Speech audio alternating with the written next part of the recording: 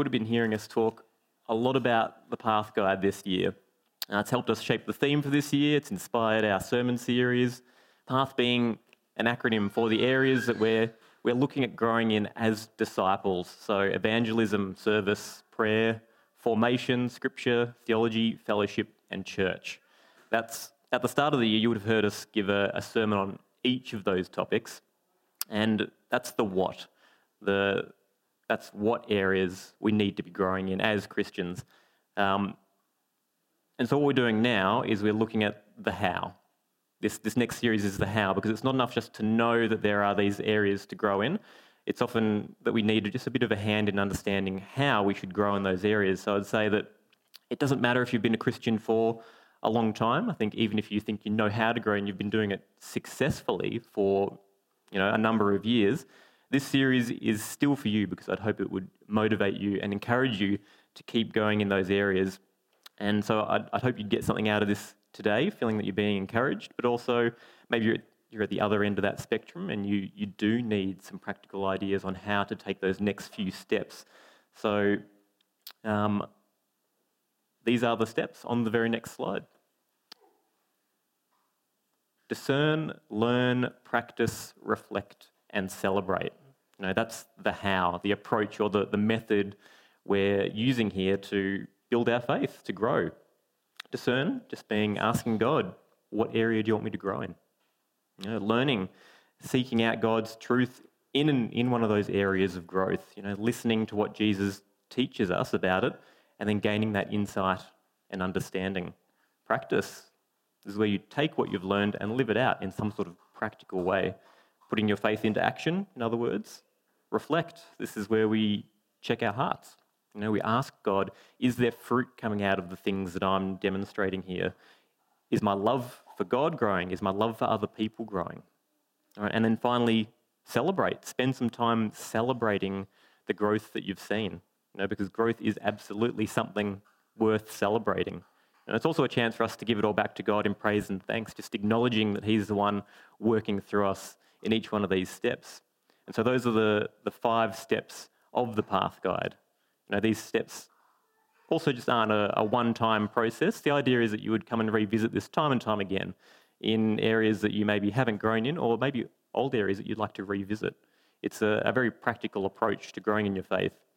And it's something that we do with God. It's not independent of God. In each one of these steps, the Holy Spirit is directing us in the areas that we should grow. So Pastor Simon spoke last week about how the Holy Spirit helps us discern. All right, but the Holy Spirit is also there guiding us in our learning, helping us put all these things into practice, giving us clarity in that time of reflection, and also just with us in our time of celebration. So God is there with us in each one of those steps, working through us to achieve growth. It's God who began a good work in you, and it's God who will see it to completion. And so Pastor Simon spoke last week about what it means to discern. And I'll be talking about the next 2 steps of that path, learn and practice. So what this is all about is growing in our faith as disciples, right? And as I look at those next 2 steps, it's worth having in the back of your mind the question, when was the last time I spent some time learning about one of those areas to grow in? And more than that, when was the last time I actually put it into practice? I think it's fair to say that in our faith journey, we spend a lot of time listening to teachings. We spend a lot of time learning, but it's more than that. It's also about living it out. And so having that in the back of your mind as you listen to me preach today, I'd say there is a logical progression here, a logical progression from going from learning to practicing. The more time you spend learning about something before you can effectively put it into practice, or to put it another way, you need to spend time listening to what Jesus is teaching us before you can live it out. But for the ancient Israelites, the 2 were inseparable. We cover them here as 2 different steps, learning and practicing, but for them, learning and practicing, or listening and doing, were inseparable. They were two sides of the same coin. All right, so you couldn't say, for example, that you had listened unless you had done what you had heard. Right? And so to explain this idea, I did want to start just by having a look at a particular Hebrew word, Shema, because I think it helps us clearly see the connection between those 2 steps in the Path Guide. So we're just going to play a short 3-minute video from the Bible Project that explains a little bit about this word.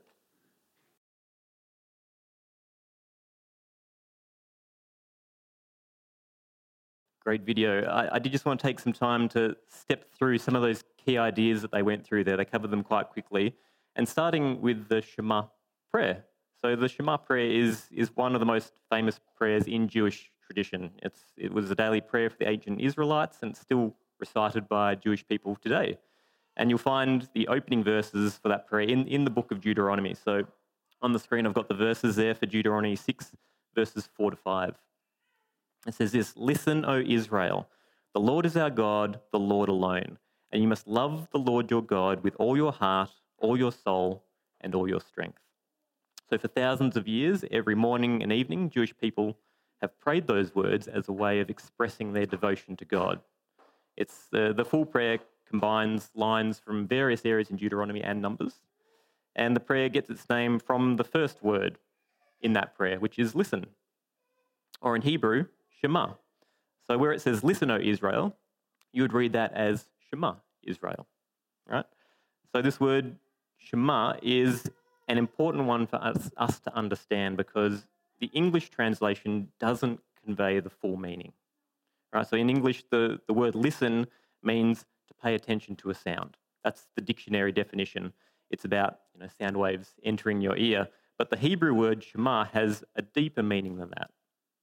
It's also about action. So to give you some context, in these verses here, Moses is addressing the Israelites, all right? And they're preparing to enter the promised land, and he's urging them not to repeat the mistakes of their parents. He wants them to experience the full blessing of the promised land, but he knows that to do so, that people need to love God fully, all right? And that's how they're going to receive that blessing. All right, they need to learn what it means to put God first and then put it into practice. All right, so that's the opening line. "Listen, O Israel," it's saying. Israel, listen, Israel. So it's not saying, Israel, just listen to what I'm saying. Let those sound waves enter your ear. Moses doesn't want these people to just know that he's said something. He wants them to practice it. He says, "Shema, Israel." Allow the words to sink in. Let them provide understanding. Let them generate a response. It's about action, right? And you see that in the very next verse. What the Israelites need to put into practice is laid out for them very clearly in those verses. You must love the Lord your God with all your heart, all your soul, and all your strength. In other words, the people are to love God with all their being. All their knowledge, all their work, their existence, everything they are is to love God. And they're going to do that by living in obedience and that covenant faithfulness. So this idea that Shema means more than just listening is seen throughout the Bible in lots of different areas in the Old Testament. You'll notice that when you read the book of Psalms, for example, and the next verse on the screen, there are so many cries for help throughout this book. And there's an example here in Psalm 27:7. It says, "Hear me as I pray, O Lord. Be merciful and answer me." Or, "Shema my voice as I pray, O Lord." So the psalmist doesn't just want God to listen to what they've said in the English sense of the word. They're asking God to act. They're asking God to do something about their situation. And you'll see that, especially in the Psalms of Lament, they often start with this cry to God, "Listen to me, God." Shema, asking God to listen and then respond. All right? And you get an even fuller sense of the word when you see how God uses it in Exodus, for example. But just as a quick aside there, this word Shema turns out was quite influential in us choosing a name for Samuel. Samuel is derived from 2 Hebrew words, Shema El, and they mean God hears or God has heard. But in the true sense of the Hebrew word, it means God has heard and will respond. And we just liked names that had that deeper meaning, names that really reminded us of the qualities that God had. And that was part of our reason for choosing baby Samuel's name. And so this next verse here, we're looking at Exodus 19, verse 5, and this gives us a a fuller sense of what that word Shema also means. It says this: "Now if you will obey me and keep my covenant, you will be my own special treasure from among all the peoples on earth. For all the earth belongs to me." So for context, the people of Israel, they've come to Mount Sinai, and God says to them, this is God speaking, he says, "If you will Shema me and keep my covenant, you will be my own special treasure from among all the peoples on earth." So that word obey here is also Shema. So from God's point of view, listening and obeying are the same thing. Right? Listening to the covenant is the same as keeping the covenant. Right? So when God asks the people to Shema, what he means is that they will listen and then obey. Right? And you can see that here in how the word is translated into English. So it's fascinating to see the deeper meaning of those words as they're translated throughout the Bible, things that you wouldn't necessarily pick up unless you knew the Hebrew meanings of those words. And so the point to make here is that in ancient Hebrew, there is no separate word for obey. So Shema means both to listen and then also to obey, right? Or to carry out the wishes of someone who is in authority over you. So in Hebrew, if you wanted to say, "I will obey," or "I'll do what you say," you would use the single word Shema. That's what it explained to us in the video, which would mean I will listen to you and then obey. And so in Hebrew, listening and doing are two sides of the same coin. So you can't separate the two. And that's exactly how Jesus understood it too. So we know that the Shema prayer was widely practiced in Jesus' time, the time that they call the Second Temple period. And we know that this prayer was formative for Jesus himself.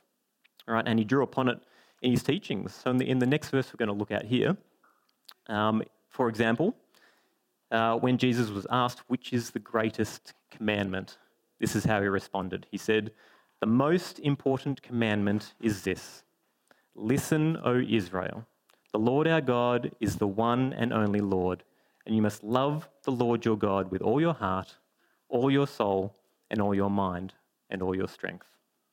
The second is equally important: love your neighbour as yourself. There is no greater commandment than these."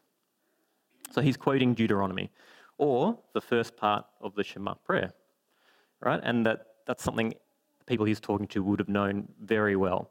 And he places this special significance on it. Jesus says, listening to what God has to say and responding to him with everything that you have is the most important thing. He's saying it's important to spend time learning and then practicing. Those two steps that we have in the Path Guide. So a faith whose focus is on loving God and loving other people. The Shema is a beautiful prayer. And that's the reason why God's people have been praying these words for thousands of years. It's why Jesus highlights them here. They are simple words with the capacity to really reshape an entire people. Praying the Shema prayer was used by God's people to show that they had this love and loyalty in the forefront of their minds. And it would drive them towards obedience, not out of an obligation or duty, but as Jesus puts it here, out of love. And that's what makes all of this work. It's what makes it have impact. Right? So following Jesus is about love. And as we receive Jesus' love, we're also empowered to respond in love. Respond with that gratitude, humility, and obedience to what God has called us to do. And so the love we receive, it generates more love, right? Which we pass on to other people. So another way to put that is to say that listening to the truth that Jesus provides transforms us into people who can live it out. So the next slide here, just as we think about this word Shema in the context of being a Christian and growing, the reason I'm spending the time going over this is because this is how we should be viewing these two steps of the Path Guide: learn and practice. They are intimately connected and can't be separated. So in Hebrew, hearing and doing are the same thing: listening and obeying, learning and practicing. Right? They're two sides of the same coin. And the revelation, or the big idea that I want you to take from this, is all to do with that word, Shema. When you see it written in your Bibles in the Old Testament, the word listen or hear, think about the deeper meaning that this is supposed to convey. When you see listen or hear, think Shema. Think of the Hebrew word. When you read those verses in your Bible, you should be thinking about the deeper meaning, which is to allow those words to sink in. Let them provide understanding. Let them generate a response. It's about action. So for us, as Christians, as disciples, I just say spend some time learning. Spend some time learning. And there are lots of sources of information to learn from. There are lots of really good books. You would have seen our sermon series from the start of the year. There's lots of, in the sermons that I presented, I gave you some books that would be helpful to read. Come and have a chat to me if you'd like to learn more about specific areas to grow in. I'd say check out some Bible commentaries. I find these absolutely invaluable for putting you into the right context, giving you the context behind when and where those verses were written and by what person. Check out our Connect groups. What a fantastic way to learn. I can say some of the most deep and meaningful conversations that I've had about faith and growing have come from those Connect groups, and I'd highly recommend you become part of one of those to grow in your faith. They're all about learning. And of course, the sermon series we did at the start of the year cover each one of those areas to grow in. And at the other end of that spectrum is doing further study, going to a Bible college. I did a study through Alpha Crucis College, which is now Alpha Crucis University. And it's, I'd say, actually not something that you would just want to do if you want to become a pastor. I would actually recommend it for every person who wants to grow in their faith. And after we do these things, we then look at the Bible for ourselves, right? That's our ultimate source of truth that we come back to in each of these circumstances. But I do believe that we need to know how to read it well. And that's what this is all about. So combining those things, those extra studies, the Bible commentaries, the Connect groups, that helps you to read the Bible well. And you go back and look at that as your ultimate source of truth in those situations. And so some questions that we probably want to ask ourselves are, have I set aside some time to study the Bible? Am I part of a Connect group? Do I have this deeper understanding of what's written in the Bible? Do I have a Bible commentary that I can refer to when I get stuck? I think they're really practical ways to learn, right? And then put it into practice. The other side of the coin is practicing. So putting into practice is about obedience. When that word Shema is translated, it can also mean obey. All right, so putting things into practice is about obeying God's commands. Making that choice to love God and love other people. All right, it's not about being a perfect person. It's just about taking the next step in your faith journey. Ensuring that you're growing in those areas. You can leave here today choosing to be obedient, right? Choosing to take that next step to grow in your faith. So we don't just want to be hearers of the word only. We want to be doers of the word. And so we want to help you take those next steps. Come and talk to us. Come and talk to the pastors in this church. You can come and talk to us about any of these areas to grow in, practical tips for how to get there. You can look at our sermon series again from the start of the year. Those cover some of the practical steps for growing in those specific areas. Check it out. Come and talk to us. Always happy to have a chat. Let's pray.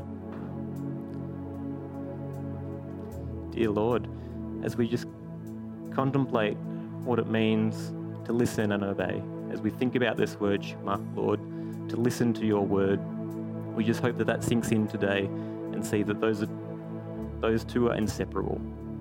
That, Lord, if we're truly listening to what you have taught us, if we're listening to the teachings of Jesus, we're also going to put them into practice. So I pray, Lord, your blessing upon each and every one of us here, that you'd help show us those areas that we need to grow in. Help us to find those resources, to learn more about them. Help us to find the time in our busy lives to actually sit down and learn about an area to grow in. And then, Lord, I pray your Holy Spirit would be with us as we put it into practice. I pray, Lord, that your Holy Spirit would guide us, show us fruit coming out of those areas. And I just thank you, Lord, that you are always there guiding us through each and every one of these steps. I pray this in your mighty name. Amen.